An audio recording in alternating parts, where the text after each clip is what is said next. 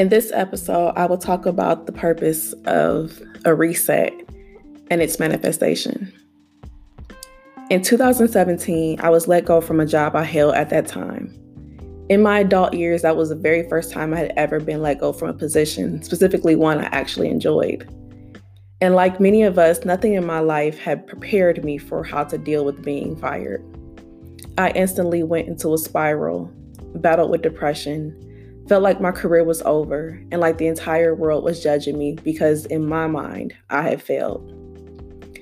And for an entire year, I applied to over 100 jobs and could only find part-time employment. Although I could not truly say that I had hit rock bottom, in my heart, I felt like everything was just coming to an end. But what I did not realize in that moment was that I needed and had asked for that experience. I know you're saying to yourself, did she just say that she asked to be fired and to be underemployed? No, not at all. But what I did ask for was a break from the profession. You see, a few years earlier, I was having a conversation with a friend of mine, and I shared with them that I was tired. I was burned out. I wanted a break. I had imagined taking a year vacation just to enjoy life a little bit more. And that's where that manifestation had shown itself. Many who knew me earlier in my career would consider me a workaholic, especially my family. And I will always have found ways to fit a great vacation into a 3-day weekend. Or I took advantage of holidays and summers to enjoy what could have been done throughout the academic year. And many of us, we tend to have a wealth of vacation days that we accrued throughout our tenure. And seldom do we take advantage of all of those days, leaving many of them on the table at the end of each year.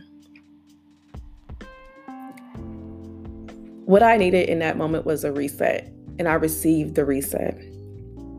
In that time, I was able to spend more time with family and friends.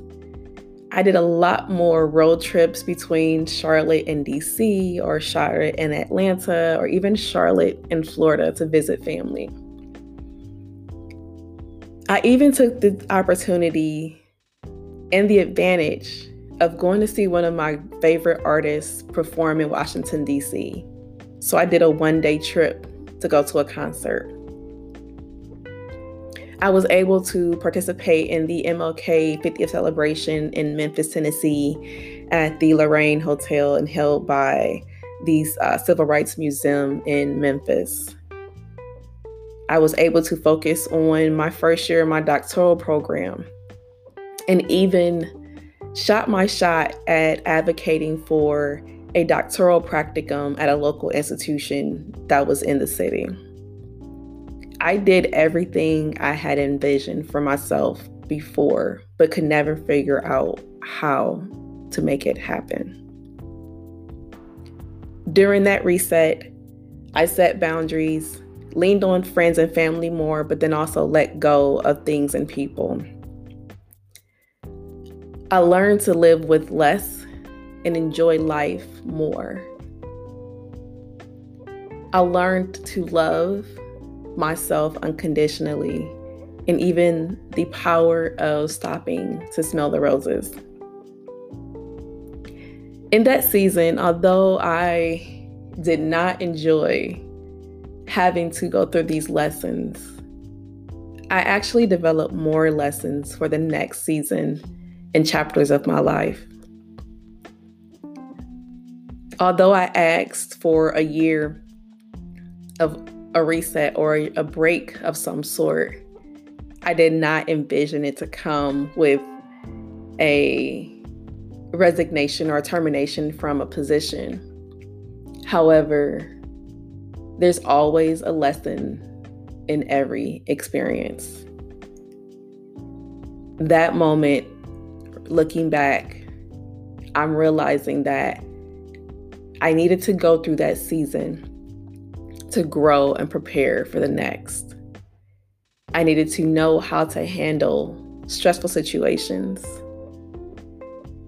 how to recognize what's beneficial in my life, even more of how to read the writing on the wall.